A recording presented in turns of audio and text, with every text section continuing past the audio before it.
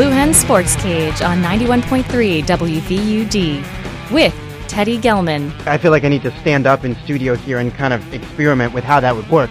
Brandon Hallvek, Their whole defensive line has been arrested once or twice over the past 2 years. Ahmed Quadri, Yankees are fun to watch, end quote. That's it. That's all I ever said. and Jake Lampert. Eat more chicken. There you go. I'll throw a slogan in there if anyone here is working for Chick-fil-A and wants to throw me some sandwiches. It's Sports Talk Radio on 91.3 WVUD. Welcome to the Cage.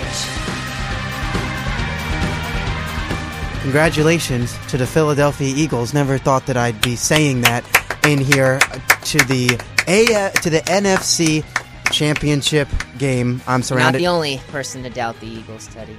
I know many have. And Well, the Underdogs. number one NFC team Underdogs. is in the NFC Championship game. I'm surprised. 3.5 But I'm points. not. 3.5 points, right? For the, Yep. the game. And they on also Sunday. say whether they play the Patriots or the Jacksonville Jaguars, assuming they win Sunday night, that they will still be underdogs. So let's ride this underdog wave out. Even Home against dogs, the baby. Even against the Jaguars. They would be 3.5 underdogs, yeah. And to the Patriots, they would be 7 points. Which I get the Patriots, but even to the Jaguars, come on now. I know personally I'd like to issue an apology to Nick Foles. Mm-hmm. Early in that game, I was very emotional, very stressful, and I might have said Nick Foles was a terrible quarterback. I might have said that the season was over in This the was on first Twitter? quarter. No, just in my house. Okay. And then, third quarter, I'm cheering up and down for Nick Yeah. Foles. Got the RPO going. He looked comfortable in the second half. He actually had Shout more out to passing Chip yards. Kelly. Yeah, they talked a little bit about him being up tempo. Yeah. More passing yards in the game than Falcons quarterback Matt Ryan, the reigning MVP. And then the defense was spectacular. It was an awesome game from the Eagles from basically start to finish. I mean, they shot themselves in the foot, I thought, in the first quarter. So that's what got me really frustrated, combined with the fact that Foles was ineffective. So I'm thinking, okay, if they're going to be -2 in turnovers with Nick Foles, there's no way they can pull out this game. But the defense was so good. Foles turned it around in the second half, and it was an amazing victory, capped off by that excellent play by Jalen Mills against Julio Jones. Maybe questionable play calling. We can get into that, but a phenomenal win for the Eagles. And that's what you get. You play a dome team and a guy slips on the grass. And, I mean, again, that's what happens when you play these dome teams. You got to use those little things to your advantage. So Minnesota definitely will be looking at that. But, I mean, I feel so good going into this because this game started, and you're giving a lot of crap to Nick Foles, which is fair. I was too, but I was giving it to Ajayi and the special teams because this Special game teams. started off in the worst possible way it could have, with Ajayi literally fumbling the first snap for him. First snap his for him. first carry. For his first carry, he fumbles it. And then I believe it's the following offensive possession for the Eagles. I think they muffed the punt and they lose it. So they fumble. Atlanta moves the ball a little bit. Mm-hmm. 3 and out, though. Yeah, Atlanta punts. Yeah. And then Eagles just muff it. Eagles, it goes off the guy's foot, and Yeah. Atlanta is in business, scores the first touchdown in the game. Yeah. So, again, that's just the worst possible way to start a game, really, in a playoff series. But they came back they fought. LeGarrette Blount now getting touches and getting touchdowns, so that's a good look right there. You want to get your wide receivers involved a little bit. My only question mark was, or asterisk, I guess you could call it, was no plays over 15 yards downfield for Nick Foles. You did see his very first throw was a 42-yard pass that did eventually get flagged for pass interference. So that was kind of the long ball threat. I absolutely love that play call right off the gate, going deep. Yeah. And so that's good. But again, if you're Nick Foles, you got to feel good right now. And if you're an Eagles fan, you also have to feel good, because if you can get back from that horrific first quarter, I think you can kind of make it past this Minnesota Vikings team, who's probably also feeling lucky to be where they are today. And the Atlanta Falcons had opportunities in that first half to maybe make some things differently, but the Eagles, the way they closed that first half, gave themselves a position to play a very defensive second half, scored those 6 points, 3 in the third, 3 in the fourth. Falcons scored nothing. And for the Atlanta Falcons, this is a team that is not built to win games by scoring 10, 15 points. They've got to score. Right. They've got to score 20, 25. And as personally somebody who was rooting for the Atlanta Falcons, Ouch. I'm not going to hide it here. I am not going to hide it. I'm a true Redskins fan, so I'm not. There are times in which you support your division foes. There are times in which you don't, True. and this year is not one of them. So the Falcons, I thought they had their chances, but in all honesty, the Eagles deserve to win this game. And the way it ended is probably the way that it should have ended, because the Falcons' play calling was pretty bad at the end of the game, and the Eagles outplayed them in that second half. Foles outplayed Matt Ryan, however you want to say it, in that second half, and the Eagles didn't do a ton on the ground. They did enough. They got Alshon Jeffrey, Zach Ertz involved at the end of the game, and it became a defensive battle, and the Eagles are a team that's going to most likely win those defensive battles. And for the Falcons, I'm sure they had hoped this game to look a little bit more like the game in L.A., and it didn't turn out like that. And it came down to the wire. Questionable play call at the end. Do you roll Matt Ryan out, look to the end zone? That's up for discussion. Right. But you can't look at a game and break it down, as I'm sure we'll do in a second, in Minnesota and New Orleans, and get into that. At the end of the day, the score tells the picture here. Eagles did enough to win it. And it doesn't just come down to that last play. They have a first and goal, 4 chances at the end zone, and the Eagles stand up on their own goal line and get the stop. And that's what ultimately wins them the game. Should they maybe have called a different play on 4th and goal? I think plenty of analysts and coaches across the country will tell you that that's probably not the highest percentage call that they have in their playbook. But you have to give the Eagles defense credit for not only making that stop there on the 4-down possession, but all throughout the second half, keeping the Falcons off the scoreboard, holding them to the field goal when they had drives moving down the field, and ultimately limiting what should be a pretty prolific Falcons offense. You mentioned that this is a team that has underachieved this year. Last year, they're the number 1 offense in the league. They fall to 15, yet none of the characters change. You still have Matt Ryan, the MVP. You have 2 talented running backs in Devontae Freeman and Tevin Coleman, and then Julio Jones, maybe the best receiver in football. And all season long, it's been a story with this team of not getting that same production out of these guys. Julio Jones got it going a little bit late in the season and even in this game against the Eagles, but ultimately it wasn't enough to overcome maybe the best defense left in these playoffs, especially after, we'll talk about the Jacksonville game, but what Pittsburgh did to Jacksonville, maybe this Eagles defense is the best defense left, and they put up a strong showing against an offense that should be better than it is, but still has a lot of talent. Julio Jones a free agent now, so we'll see what his future holds, but some people have the Philadelphia hopes for him. Boy, that would become real dangerous. That won't happen. That won't happen, but there's no way. Unless you don't want Carson Wentz next year. Then that's also true, but Falcons also have to reassess, I guess, their future now. Keeping it moving forward. And should also note before we move on, Steve Sarkisian, their offensive coordinator, was announced today by Dan Quinn that he'll be staying. So that was a spot where a lot of people thought, let's get Sarkisian out of here because he's the only part that changed, right? Kyle Shanahan goes to San Francisco to be the head coach. He was their offensive coordinator last year. They bring in Sarkisian.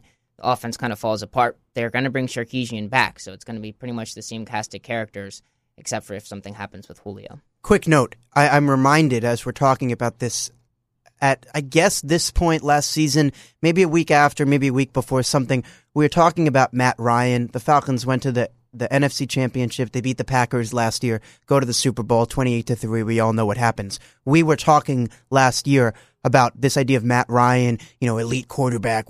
I'm convinced that not that last year was a fluke, but that Matt Ryan, who Matt Ryan is this year, is more so who Matt Ryan has been in the past. I think Kyle Shanahan last year really, really helped him, but I don't know if Matt Ryan will reproduce those numbers that he put up last year. He's a very solid quarterback that is helped by some very talented players across the board, but I don't know. What do you think about Matt Ryan and his performance this year compared to maybe what he did last year? I've read a lot about him being a little less lucky this year, where the counting stats, yards, touchdowns, interceptions, don't necessarily reflect his quarterback play. So last year he was just under 5,000 yards.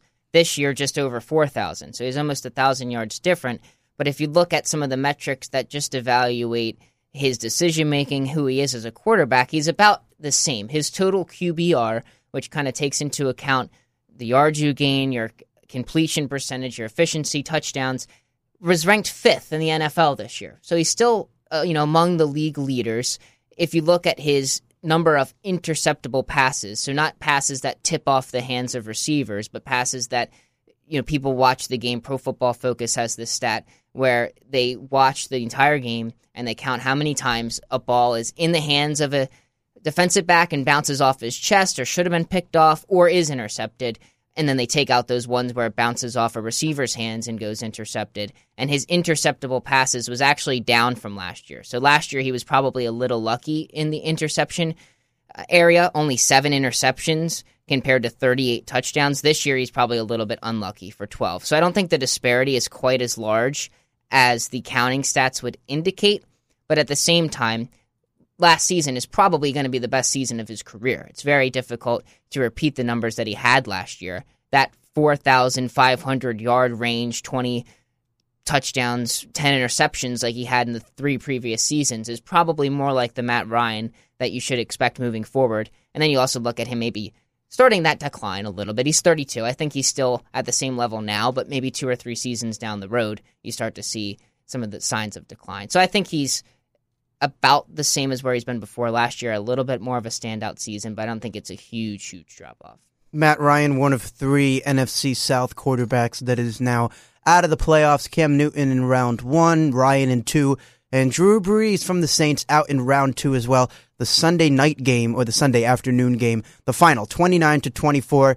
If you don't know what happened, I'm sure you've been living under a rock, but a miraculous finish in this game with the Case Keenum pass to Stephon Diggs in the sideline. Marcus Williams, who knows what's happening, the Saints defensive back, doesn't want to cause pass interference, gets out of the way, Diggs catches it, goes into the end zone. I remember I wasn't a fan of either of these two teams. I dropped to both knees on the ground watching this one. It was such an exciting finish, and it just goes to show you cannot count it out till the final play. And when it looked like, you know, the Vikings, after going up, gave Drew Brees too much time, they might have given him, as it sounds, too much time, because Drew Brees put his team into position to take the lead, 24-23 with the field goal. Vikings come back. They do really nothing. They gave Casey Keenum too much time. They gave Case Keenum too much time. He throws it, finds Diggs with the catch, and the rest is history. And what it comes down to, you give your guy a shot, you never know what happens. Yeah, I don't want to recap this too much because you guys have seen this on an endless loop by now. 25 seconds and really, and you start this drive, if you're Case Keenum with a false start, it's 1st and 15. Possibly the worst possible scenario to really start off your final, I guess what you would call your final possession of the 2017 season, NFL season, and they start off with the 1st and 15. They slowly move downfield. It's really only 2 complete catches, both coming from Stephon Diggs. And again, a mental breakdown, a little bit of a hesitation, whatever you want to call it. It was a breakdown, and the Vikings win. And again, I think you have to still give them a lot of credit. As lucky as it felt like they have gotten all game in that specific game, I still think that they did deserve to win that game, and their defense really held up. And again, I think some of the defenses here left are not getting enough attention here, especially from the Vikings, the Jacksonville Jaguars, and the Eagles. Those are 3 fantastic defenses, and I think the Vikings, regardless of that way they ended the game, I think they deserve to win it, and it was an exciting finish nonetheless. And I'm not one to say that a team that wins a game is not deserving of it. They certainly are. They made enough plays. The score indicates that they're the winner. But at the other side of things, you look at what New Orleans did offensively on that final drive, and Drew Brees did nothing to lose this game in the second half. They were trailing 17-0, 17-3 heading into halftime, and Drew Brees mounts one heck of a comeback, including a drive where they start with 1 minute and 30 seconds. They convert a 4th and 10, and they finish it off just with 1 timeout to take the lead. Maybe you give a little too much time, but you'd expect your defense with 25 seconds left and 80 yards to go to be able to hold the Vikings off the scoreboard. Obviously, the miraculous play changes that. But from New Orleans' perspective offensively, I give them a heck of a lot of credit for what they were able to do in the second half. Obviously, you have to look back to the first half for this team. Should they have done more in the first half to not put themselves in that position in the second half? Sure. But if you're Minnesota, you probably have to be a little bit worried by the way that your defense did not hold up in the second half, albeit against a very good offense. But New Orleans had this game in hand, and it's a game that they should have closed out. And you got lucky, I think, to win this game if you're Minnesota. And Drew Brees and the Saints offense, this is what I've been talking about over the last couple of weeks. What do we do? Are overrated, underrated? I pointed to the Saints as a team that people seem to be forgetting about a little bit. Sure, they didn't make the playoffs the last couple seasons. All right, their defense is better. You got Kamara, Ingram in the backfield. Wide receiver group that besides Michael Thomas or even Michael Thomas, a lot of people don't really know too much about. But that's a dangerous team, and they showed it in the second half. Willie Snead with the redemption catch after he misfired on the pass after the lateral, looking for Kamara deep, missed it. Snead catches it on the 4th and 10. They kick the field goal, etc. And this one, I mean, we heard that Drew Brees is coming back. He decided he's going to come back to New Orleans next year. He's not even going to test free agency, but I had a feeling even before this game that if they get past this defense, and who knows what they would have had to face in either Philadelphia or Atlanta, that we were on a collision course, possibly for a Drew Brees, Tom Brady, or something like that. But instead, we're left with 3 or 4 quarterbacks who have not been here before, and the defense stands tall at the end of the day. But of course, a lucky play, and what a moment for the Vikings. In the AFC, we saw a shocker, so to speak. That's nothing else to call it. Absolutely. I don't think you can call it anything less than that. In the early game, Jaguars go up 21-0. What are we watching? A dominating defense, and Blake Bortles looked good. We got to be honest. Blake Bortles looked okay. solid. He was solid. He did not make mistakes. Let's also say this to be blunt, the Steelers' defense was bad, really bad. Yeah. Really bad. And even despite that, Pittsburgh had multiple chances to win this football game. And Ben Roethlisberger was threw a lot of yards. He was great. But the Jaguars, what more can you say? They won this game, top to bottom. They won it. Yeah, I mean, you could look at some questionable play calling for Pittsburgh at the same way that you could say for Atlanta, maybe even more questionable. Tomlin on the hot seat. I mean, the onside... Todd Haley gone too. Yeah. Offensive coordinator. The onside kick to me, I don't know exactly how much time was left. But 2 minutes or so. Yeah, but they had timeouts that they could have stopped the clock. If they got a stop, they would have got the ball back, and they would have only been trailing by 1 touchdown. It was 38-35, right? So they would have got the ball back, and a touchdown would have won the game. Instead, they put Jacksonville in a position to score another touchdown before they get the ball back, and then now they're down 2 touchdowns because of the onside kick. That, to me, made no sense down the stretch. But to your larger point, Jacksonville did so much in this first half to set themselves up so well. I think you have to play this way if you're Jacksonville because it allows Blake Bortles to be somewhat effective. You get a lead, you are able to continue running the football, you get him off of play action, your defense sets you up with good field position, and you hide the fact that you have a mediocre at best quarterback. If you fall behind early in this game to Pittsburgh with what they have on the offensive side of the ball, Blake Bortles is not going to come back and win you the game. Like, he can't do what Drew Brees did in the Minnesota game and bring an offense back in the second half. But if you put up that kind of defensive performance in the plays they made in the first half, now you're putting Blake Bortles in a position to win. So I think Pittsburgh still, kind of maybe blew the game, or at least they blew one more chance at winning the game late in the fourth quarter. But credit goes to Jacksonville. I did not see this performance coming. I think you have to also look at the Steelers' future here now, as Brendan, I think, did a good job of really recapping the game. But questions now loom with Le'Veon Bell, what his future holds. Ben Roethlisberger, before the season started, did say he was going to play the season and reevaluate his life his career because of CTE questions. But I don't know what happens with the Steelers now, and I think Mike Tomlin's still on the hot seat. You did mention Todd Haley, but what happens with Mike Tomlin? What really has he done now in the last few years, and of them being so-called contenders now? So this Steelers team could really shake up here in a game that I think I personally had picked them to beat the Jacksonville Jaguars and to come out, like you mentioned, Teddy, with 28 points in the first half and 3 touchdowns from Fournette and a touchdown from Yeldon also in that first half. I think that it is just overwhelming, and you just can't come back from a first half like that. Obviously, the score doesn't really tell the story here, but Jacksonville Jaguars, and I think you give also a little bit too much credit to Blake Bortles, but again, I think he's doing what this team has to do. Or he's doing what this team is asking for him. So I like what Blake Bortles is doing. I'm not ready to give him that MVP. I think he made a LeBron James comment, which was hilarious. He said, people still hate LeBron James, and then he walked out at a press conference, and he was like, he just shrugged it off. So I think he's kind of riding his own high wave, but again, I think he's doing more than managing that team right now. And honestly, I wouldn't blame him. I mean, he did. I don't blame him either. He did enough. Yeah. 14 for 26, yeah. 214, a touchdown, no interceptions. He took care of the football, and he let his running game do the job. Yeah. 164 yards on the ground, Fournette, 109, 3 touchdowns, 25 carries. This recipe that they put together, and I personally thought that the Jaguars, defensive really overall team, but we'll highlight defensive performance in that first half was the most impressive performance for a portion of the game for any team throughout the playoffs. The way that defense played in the first half, I was blown away. If they can do that, we will preview the game in New England later on, but just real quick here. If they can put up any similar effort, we'll see how they adjust with Tom Brady, but if the effort is there offensively, they will be in the game. This is not a team that's going to get blown out. I don't see it right now. Also got to give a lot of credit to Ben Roethlisberger. 5 touchdowns is the most in a divisional round by any quarterback. That's a record. The magic did not continue with another team in the AFC South.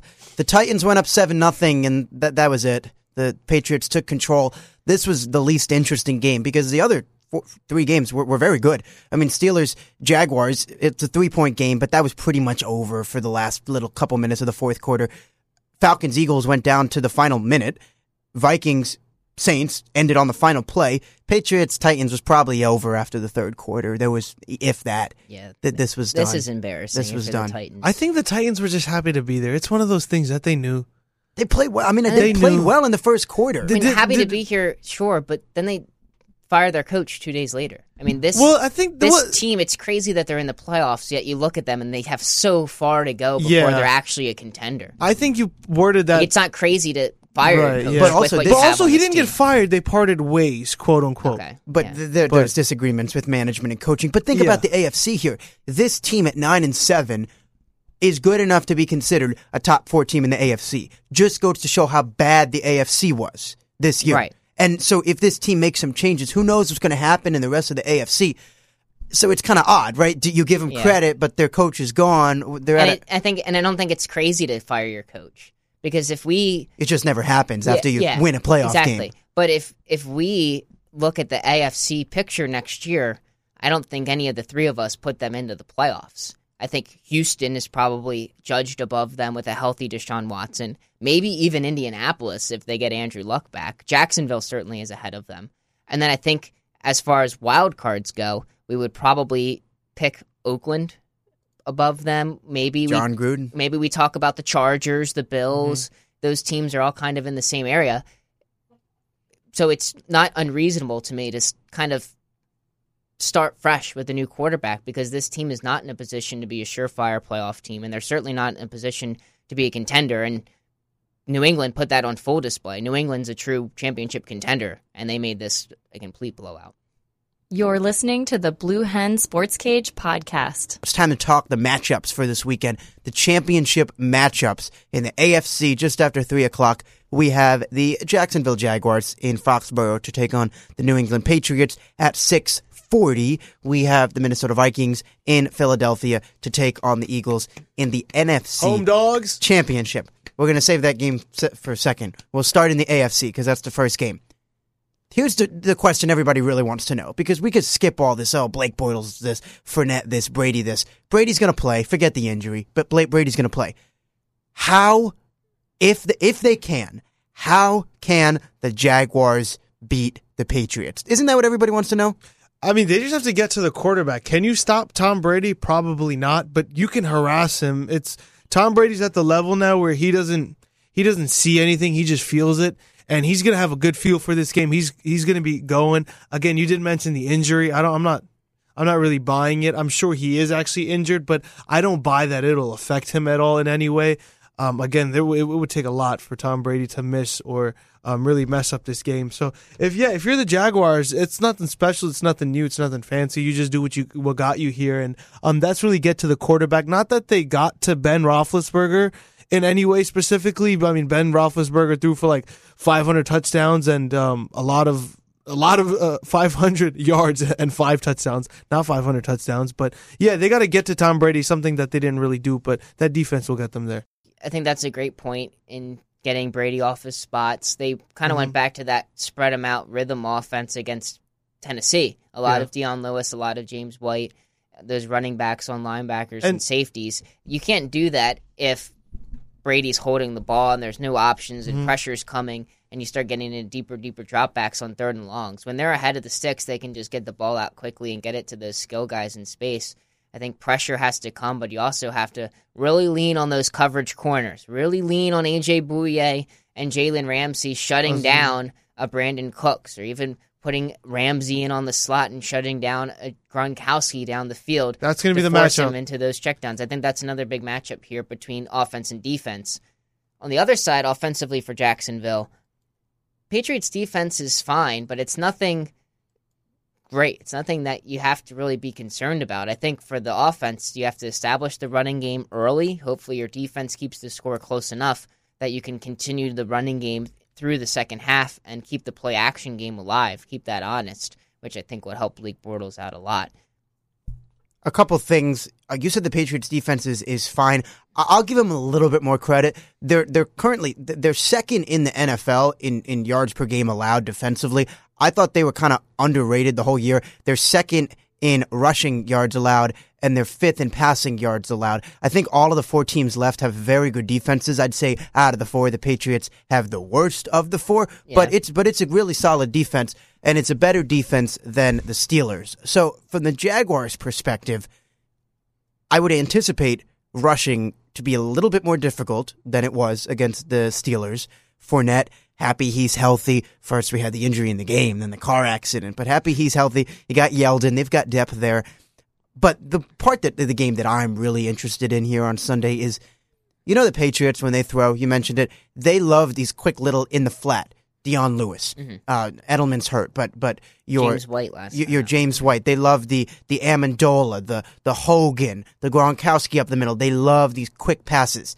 If they can get the ball out of Brady's hand really quickly, which I imagine they will, it could be a tough day for the Jaguars defense, as good as they might be, because this team is built in the Jaguars' strength is mainly at the line. They have good corners, but in the defensive line, getting to the quarterback, stopping the run. But if the Patriots don't have a lot of success on the ground, that's fine for them, because that happens often. So Brady will just dump these little passes off, and that's probably enough. So that's what I'm interested in.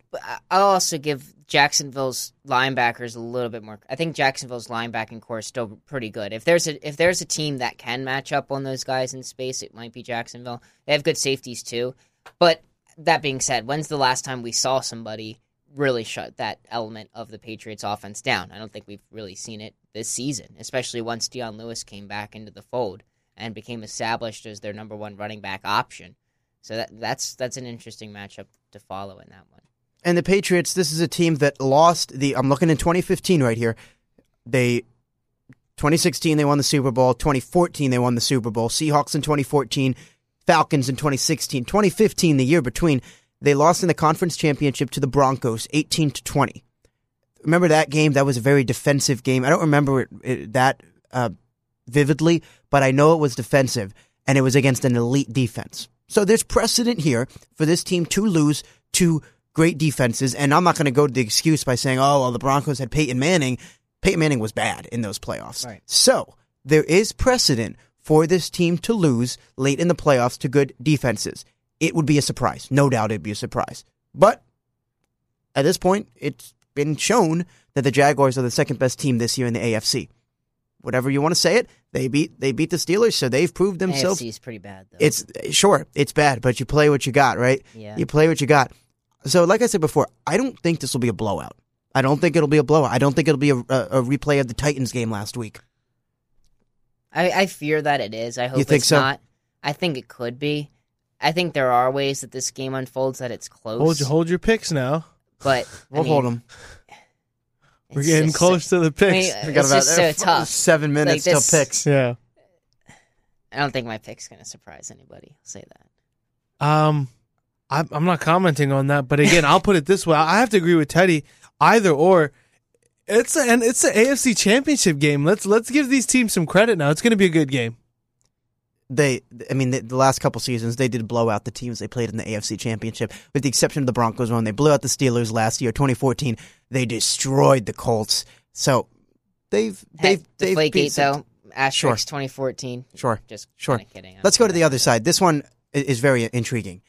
We got two teams. Are you going to throw something? I missed my chance for the joke, but there was footage of multiple touchdown celebrations in that game against Tennessee of players scoring a touchdown, and then chucking the ball into the stands for the Patriots, destroying evidence, perhaps.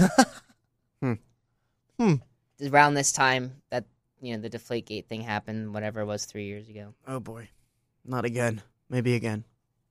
I don't know. I'd hand the ball to ref. Time to tell. Time will tell. We'll see. All right, moving on. Two great defenses, Philadelphia, Minnesota. Two quarterbacks that nobody thought would be here. One of them is there because of an injury, Nick And one Foles. great city. And another good city, too. Give Minnesota some credit. The Vikings, Case Keenum, nobody thought he'd be starting for this team, and he had some up and down moments against the Saints, but a good throw at the end of it, a little luck, and on they go. Obviously, the Eagles are underdogs, and they're bringing the dog masks out again. And I'm bringing the I dog thought about mask getting out. one. they're sold out on Amazon. They sold out, but then they got another restocked. shipment. Yeah. Because it's so popular. But then they went up to $35. Because they had to Yeah. buy from China I because that's where couldn't- they were being produced. Yeah, I couldn't So the price went up. justify that. Here's Thought about it. what I'll say about this game. For both sides, I don't think that this will be. I think this will be close. This is going to be another down to the wire, as both of the games were.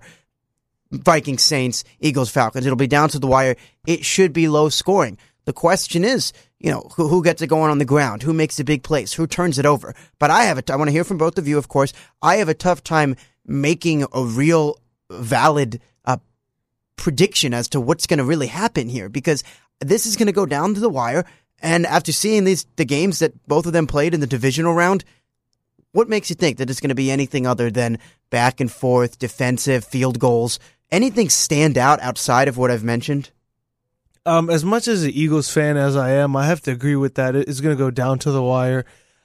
When you look at games like this, I think it really comes down to turnovers then, because when you look at running, like the rushing attack, the passing attack, two quarterbacks that may or may not, you're talking about a third string quarterback and you're talking about a second string quarterback, but let's give Case Keenum a little bit more credit than he is. He's not a true third string quarterback here. He's playing like a first string. But with all that being said, I think when you kind of nitpicking here and you're putting you're making a table of a comparison chart or whatever, I think really deciding factors come down to home court advantage or home field advantage, and then turnovers. And I'm not gonna use Philadelphia as an advantage. Oh, they're playing in Philadelphia, so they'll win. That's not a big enough advantage for me. I'm gonna go with turnovers. And again, we've seen Eagles come back from turnovers, and we've seen Case Keenum throw a turnover that almost proved to be costly to Williams, who eventually costed them the game. So again, I think it really does come down to turnovers, and again, not how many turnovers, because again, we've seen turnovers by the Eagles, we've seen turnovers by the Vikings in the Saints game, but it's the time of those turnovers. I think those are both excellent points from both of you. I think it'll be very close. One matchup that I think will be interesting that maybe is getting overlooked right now is Vikings running attack versus Eagles defensive front. I think the Eagles have perhaps the best front four in football, one of the best linebacking cores in football, probably behind Jacksonville, maybe second or third best there. Can Minnesota establish some sort of running attack? They averaged less than 4 yards a carry against New Orleans, and I think it hurt them in the second half. They weren't able to pick up those first downs when they had the lead, and they were trying to ice the game. They gave Drew Brees too much time, gave him a minute and a half, and he was able to lead the Saints down the field for what probably should have been the game-winning drive.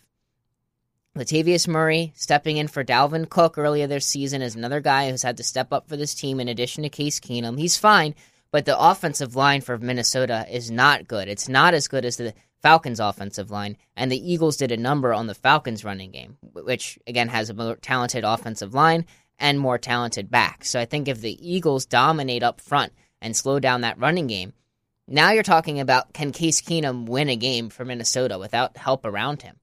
Granted, two really good receivers in Diggs and Thielen, but without a running game, can Case Keenum win the game in a close one for Minnesota? And that's a bet that I think the Eagles will have to be willing to take. If you can shut down the running game, make Case Keenum beat you. And if he does that, you go home. But if he doesn't, that's probably the most likely scenario. You move on, because this is a guy who has had a great season, but he's still, at very best, he's a league average quarterback. You're listening to the Blue Hen Sports Cage podcast. Let's talk NBA here. We had suspensions doled out after the incident. I don't even know what to call it, but the incident. You guys ever play Manhunt as a kid? So after the game on Monday night in Los Angeles between the Rockets and the Clippers, it got chippy at the end of it. We had some ejections at the end of it. I went to bed. I wasn't watching. It was chippy all fourth There quarter. were 15 technical fouls in this game. I went to bed early, so I didn't know about it. I woke up and I had about 10 notifications from Bleacher Report and Twitter and whatever about all of this. So I went into it. And if you missed it all, some of the Rockets went hunting for some of the Clippers to the Clippers locker room. You had somebody, Clint Capella, knocking on the front door while, 4 other Rockets on the back trying to get in the locker room. So in Staples Center, apparently there are secret tunnels that connect the home and away locker rooms. And Chris Paul, former Clipper, knew about these secret tunnels. You can't be doing that. You can't do led that. his Rocket teammates into the Clippers locker room to confront Blake Griffin and Austin Rivers. Blake Griffin, because he was a part of the chippy play at the end, and D'Antoni says that Griffin bumped him, which has not been, there's been no discipline with that. And Austin Rivers, because for whatever reason, seems like everybody in the NBA hates Austin Rivers. So they come around the back, and they send, as you said, they send Clint Capella to the front of the door, knock, knock, knock, knock, knock, as the distraction, and they Capella's come in around the back. One of my favorite things, there's plenty of things to go into this that I love, but one of them is imagining Chris Paul, the veteran of the team, going up to young Clint Capella and saying, yo, man, go to the front of the Clippers locker room, just knock on the door. Why? What? Don't worry about it, Clint. Just go up there. You'll be fine. And then the Clippers apparently slamming the door in his face, and Capella not knowing about the secret tunnel, and the Rockets going in to the Clippers locker room. It is so petty, this whole thing. Amazing. But it's hilarious, too. Mm-hmm. I mean, Chris Paul is the president of the NBA Players Association, which in colloquial terms means he is the utmost role model among players. And if this is true, this is just so right. Like when players so have grievances, ridiculous. He's the guy who goes to Commissioner Silver and speaks what's on the player's mind. He's the dignitary of the players' union. Do they do this if they win the game? Maybe. I don't think I think it might be more than the game. Probably. I mean, this goes I think back to D'Antoni was a big part of it.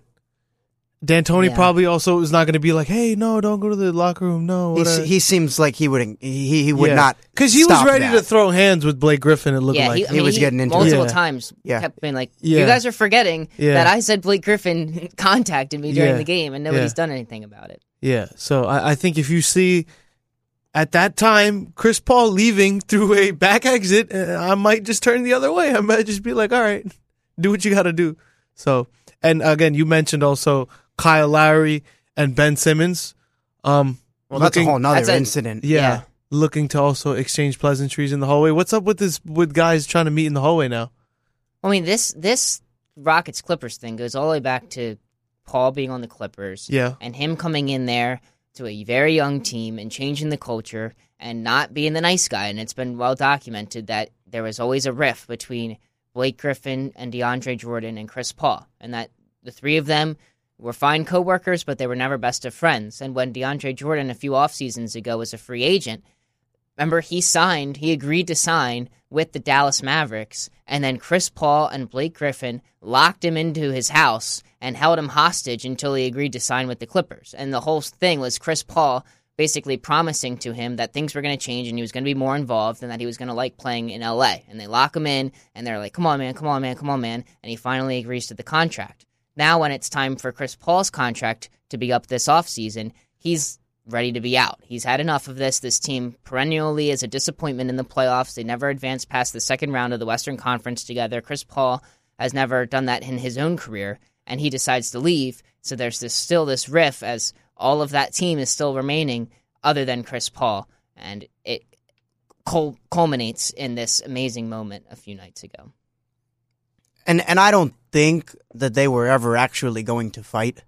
Do you actually think that these guys? I want to think that they I were would going say in there. yes, because again, that's why they went behind closed door. That's why they went into this tunnel.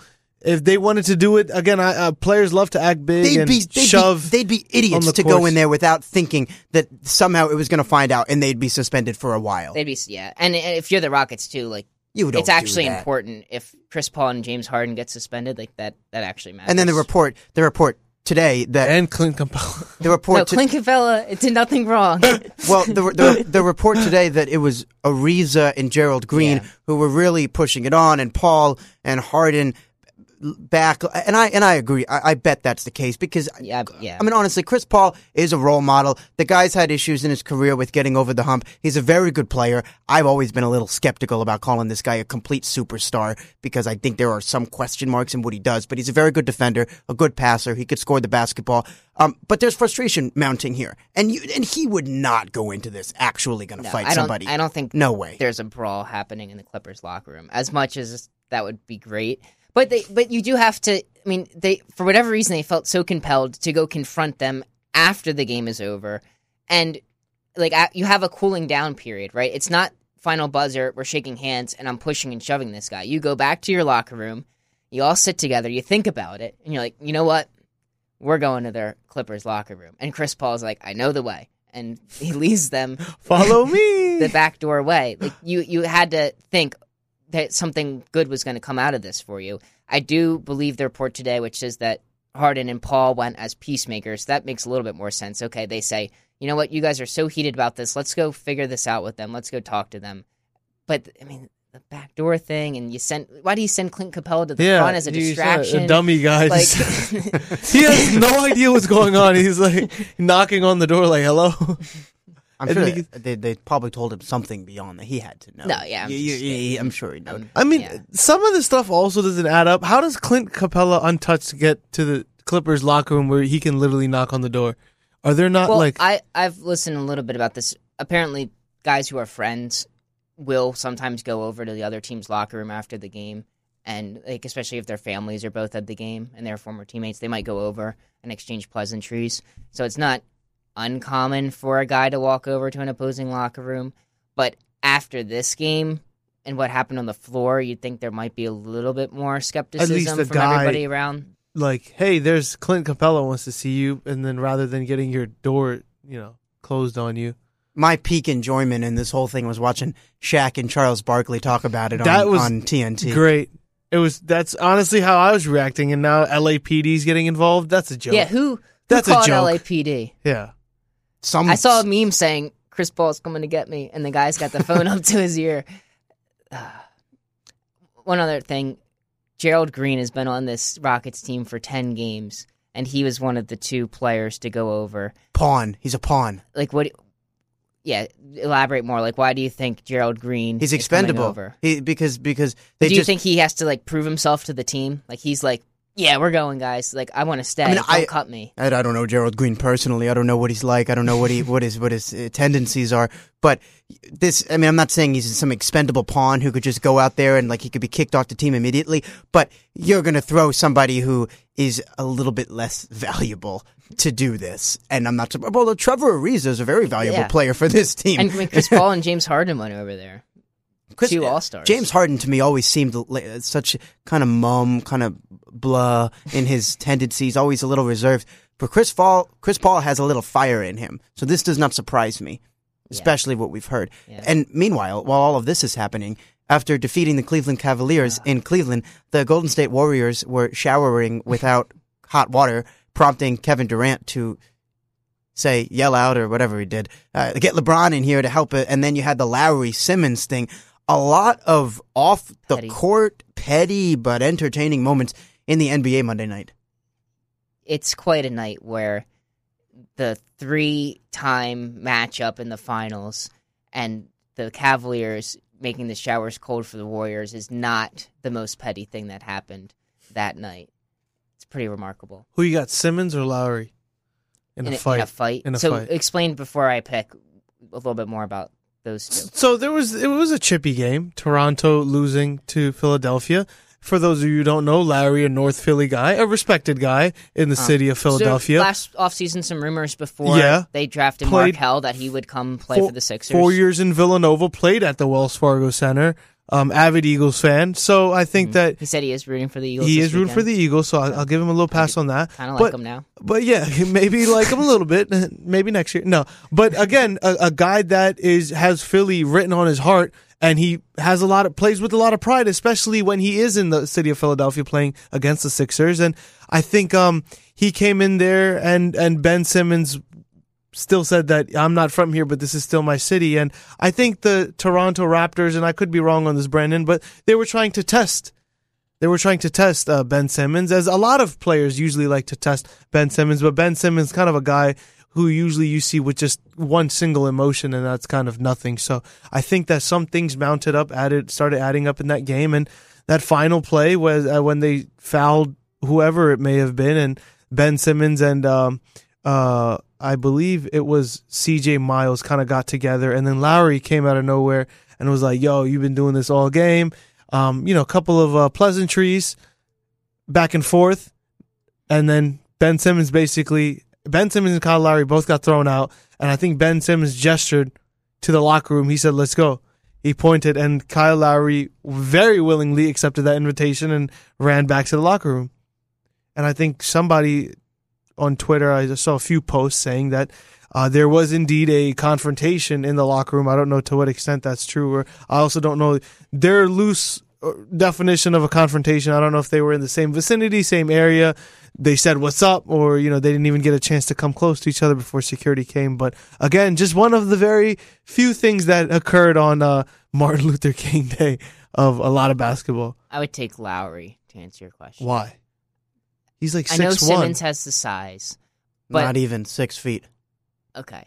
But I Yeah, feel like those are I feel like Lowry generously has listed. the more passion. Like I think Ben Simmons is a cool character. Sometimes Lowry's a pest. Yeah, like Kyle Lowry Simmons a pest. is smooth. Like I don't imagine Simmons Like a little really too smooth? scrapping. Yeah, like he's an excellent NBA player. Okay, so and I he think he'll keep give getting the better. stats right now. He shoots right. Simmons is a lefty. I So- call Kyle Lowry. But Simmons Lowry is, like, feisty. ambidextrous. Lowry is feisty. Simmons is ambidextrous. Come on now. Like The some people reach- think he should shoot with his right. Yeah. So that might be an advantage. Yeah. Okay. The reach. I mean, he's getting up there now He's too. got the 31 wingspan. years old. But he's Kyle also Lowry. like he's very lean. He's lanky. Lowry's like a little stocky guy.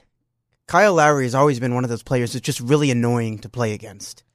He's Unless it's second round of the playoffs and he folds, but sure. Or needs a mental distress. Yeah. Or And at this point, it's obviously DeMar DeRozan leading the way there Yeah. anyways. Real quick, before we go to break now, after watching the Warriors defeat the Cavaliers the other night, I am the most convinced that I've been in the past couple of years that the Cavs really have not much of a shot if things stay the same and they play in the finals again. But a lot of people, Charles Barkley said it the other day, I don't even think the Cavs are going to make it in the finals. And it's a good thing to get to real quick. Sitting 7 games out of first place, the Celtics first, Raptors 3 back, and then 4, you got the Heat. Wizards are a mess, they're 5. And so what do you think real quick here about this Cavs team and the way they've played? 2 wins in their last 10 games, lost 4 in a row. That's tough to say because every single year since I can remember from 2014, we've said, dating back to the Miami Heat days, there's something going on here. Like, well, what's going on? We talk about it often, right? They're in Yeah. a funk. Like, and then you see him again. LeBron James approaching his 8th straight NBA Finals appearance or 7th straight. Regardless, he's approaching that historic figure, and that's very impressive. So it's one of those things we kind of give the Cavaliers a pass in the regular season. So I don't know if I want to give them a pass this year because I feel very stupid almost saying that this year could be different. They could actually be struggling this year. This could be LeBron James's decline. I don't want to be that guy, so I'm not going to say it. I have a feeling they'll be there towards the end. But with that being said, that time's actually going to come. Like, it's going to come. It doesn't matter. It might be 5 years from now, Brandon and Teddy, but it's going to come. And I feel like it's starting, and I can almost guarantee you that there will be a move made at the trade deadline. I believe it'll be Tristan Thompson. So something has to happen here. There's a little bit of a desperation. You're kind of running out of excuses. It was Blatt first. It was chemistry first. It was Dellavedova. I don't know what it was in the past 4 years, but you're running out of things. And LeBron James, as good as he looks, he's 33 now, and you can't keep saying this till he's 36, 37. He's not going to be in the shape he is like when he's Tom Brady. He's not going to go till his 40s. I'm with both of you guys. I'm the closest that I've ever been to picking somebody else or picking the field in the Eastern Conference. With that being said, I'm hesitant to do so because we've had these conversations before. But I think this year, with more than ever, it's probably the most real that it's been.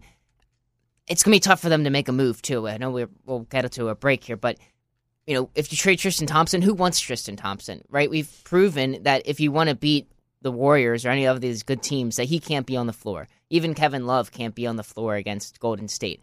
So to your first question, I think they don't have a chance against Golden State right now, provided that Golden State's healthy. Even if somebody else after the top 4 isn't healthy, if they have the top 4 in Golden State, it won't be more than a 5-game series.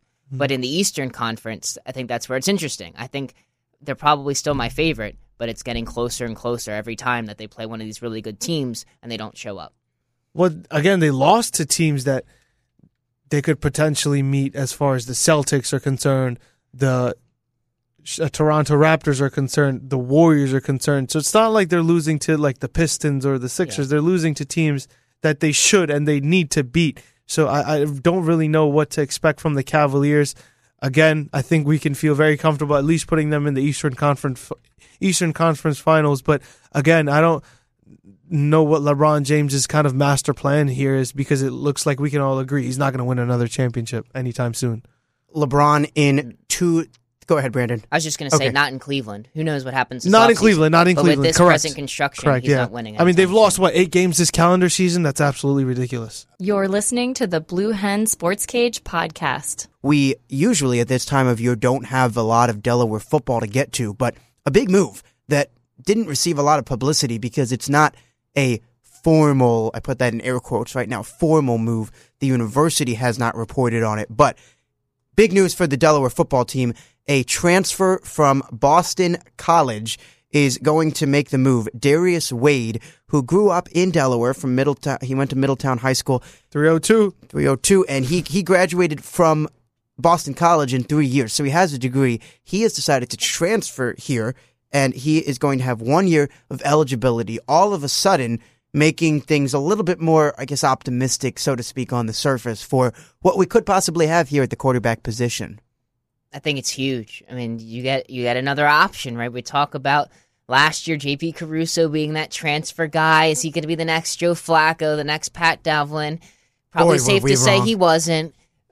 But, he was okay at times, right? A great game against Richmond. Definitely helped turn the team around midseason. You had Joe Walker. He's still coming back. We even started to talk a little bit at the end of this season about Nolan Henderson, who was a true freshman this year who redshirted, was a state champ at Smyrna, so another Delaware guy. Could he be the guy as a redshirt freshman this year? Maybe it doesn't have to be, because here comes another transfer option in Darius Wade. It certainly is nice to see him coming down from a top-flight school, right? So it's not quite as a linear move as J.P. Caruso to Delaware was. It's coming from Boston College, where he didn't get the opportunities to play that much, and coming back home to Delaware. And this is a guy who had a lot of success at Middletown. He was recruited to Delaware, had bigger offers elsewhere. So he's a pretty high blue-chip prospect, just hasn't had a lot of time to play. He's also dealt with injuries throughout his career, which derailed him his sophomore and junior seasons at BC. But I'm hopeful. I mean, here's another option for a guy who could step in for a year and take advantage of what should be a very good returning defense and a lot of returning talent offensively. You mentioned that he didn't play that much at Boston College. He only played a few games and he had injuries. So he's going to come in here with 1 year of eligibility. And we talk about Henderson, Caruso, and Walker will have 1 year. They'll be seniors. Henderson he'll have his first year. Pat Kehoe will be a junior as well. So there's kind of a conglomerate of quarterbacks back there. Were you familiar at all? I guess you two admit being from Delaware. Did you hear about him at all back when he was in high school? Not quite. I heard of his name. I don't know anything about as far as his skill set. But Middletown, down south too, Smyrna also being down south. You get good quality of, I don't want to say just quarterbacks, but a lot of really good football players do come out of that area. What year would he have graduated? I would say 2012, I think. Yeah, so I've seen him play then. Yes. Oh, I'm sure I have too. It's not someone I remember. I don't remember the name. Yeah, I just don't remember him, yeah. But, I mean, personally, at Newark, they played Middletown when I was a freshman in the state championship. And every year, Middletown is a very good team. Every year, yeah. But that was a pretty prolific passing attack, if Yeah. I remember right. They have they had Chris Godwin, who's now with the Tampa Bay Buccaneers, went to Penn State. So he's the big name that I remember, a little bit more recent than Darius Wade. But you look at his number, 7,778 career yards, and also a lot on the ground too. I mean, that's as blue chip as it comes for Delaware, and we'll see if it translates to the collegiate level. But you go back to those times, pretty impressive. That being said, we've also seen guys like Jamie Jarman come out of Delaware schools having great quarterback numbers and having to change positions once they get here. He was another transfer guy who actually went and played baseball first. But he's had 4 years to learn college football at a higher level at BC. Now he comes here to Delaware where the competition level won't be quite as high. I think there's a lot of reasons to be hopeful. I don't mean to sound dramatic, but it can't get much worse at the quarterback position for this Right. team. I mean, that's why you bring this guy in, right? Because he's probably not worse than J.P. Caruso. And Joe Walker, I believe, will probably make the full-time switch to wide receiver. I could see Hope so. I could see him getting some snaps at quarterback if you want to get fancy and you want to get cute. But I would say for the most part, Joe Walker is a wide receiver now. And if I'm the coach, I'm saying, well, if you want any time at all, you're going to be wide receiver because, again, like Teddy said, a whole how do you say it? Conglomerate. That was a very You need an interesting abbreviation for that. conglomerate of quarterbacks for the University of Delaware. Well, Joe Walker and the Blue Hens offense had their most success when in the Maine game. Well, it feels like so long ago. Maine, and then what was the game between Maine and Villanova? Albany. Where they did a little bit, 24-3, something like that, and then Villanova, it all fell apart. We heard about that in the past. Yeah. But if That wasn't so convincing, Brandon. if you can put a new guy in there, we haven't seen him play. We don't know what he'll have until they start spring workouts relatively soon in the next couple weeks. But really, anything is an upgrade for what they have. But yeah. Are we going to see this again now where we But gave he's Joe got- Walker a run now and then are we going to pull him? I want to see 12, Yeah, we're going to 11, pull 12. Joe. We just said Joe Walker's going No, to play I'm receiver. talking about this new guy. I'm talking about this new guy. Oh. And I want to see 11 or 12 games of one quarterback. That's what I'm saying. What if he stinks? That's what I'm saying. And unfortunately it's been like that and I was just asking Brandon in the commercial break, why do we have so many quarterbacks? And he's right because they all suck, but with that being said, I think we need to find some sort of consistency here and not go They're back. trying to. Yeah, no, I get it. They're trying to, but it's going to be tough when guys are rotating in and out. That's all I'm saying. It's going to be tough. I understand that they have no other option now, that they have to give these guys a tryout, and there's no better tryout than real game time, but I'm just saying, expect a similar year maybe, unless this guy, is good.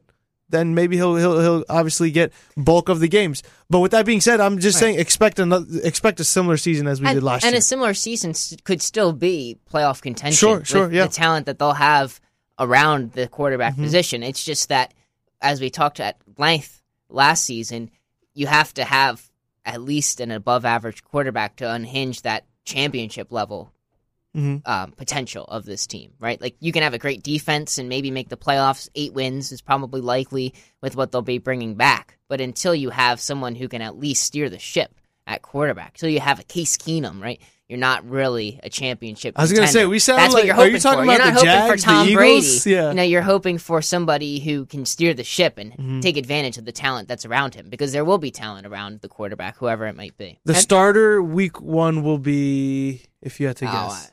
It's too early for me. Is it too early? It's I got to look up highlights. This just came out the other day. I don't know how it plays. Yeah, okay. But what I'll say is that the structure of this team is there, and Rocco did a nice job formulating a dominant defense and formulating or using some of the skills that these offensive players have. Unfortunately, a lapse in concentration for 3 minutes or more, if you want to say it, in the Towson game, and then the entirety of the Villanova game, cost this team a chance to receive the national respect that they thought they should have received. Instead, the mainstay, New Hampshire, got it, and that's who went to the tournament. So you talk about, it could be the same team next year. It could be the same team. Yeah. But I would like to That think might not that be in the year, worst thing in the in world. year 2 of Rocco, this is not the only change we'll see. Hopefully everything else will flow in the upward direction as well. And I think the window with the current talent is not super long. So you hope that you can take advantage of it this year. You think about defensively, Troy Reeder will graduate after this season. Nasir Adderley will graduate after this season. They already were going to have to bring in a new defensive line this year. So the window is not super long, right? If you look at Nolan Henderson, who would be starting as a redshirt freshman, he might be really good as a junior and a senior, but maybe you wait on that potential a little bit and hope you get a guy who's maybe a little bit better this year and hold off on a Henderson because you have to take advantage of who you have around him. You're going to lose Joe Walker offensively. You'll lose guys on the offensive line. You'll lose Kenai Kane.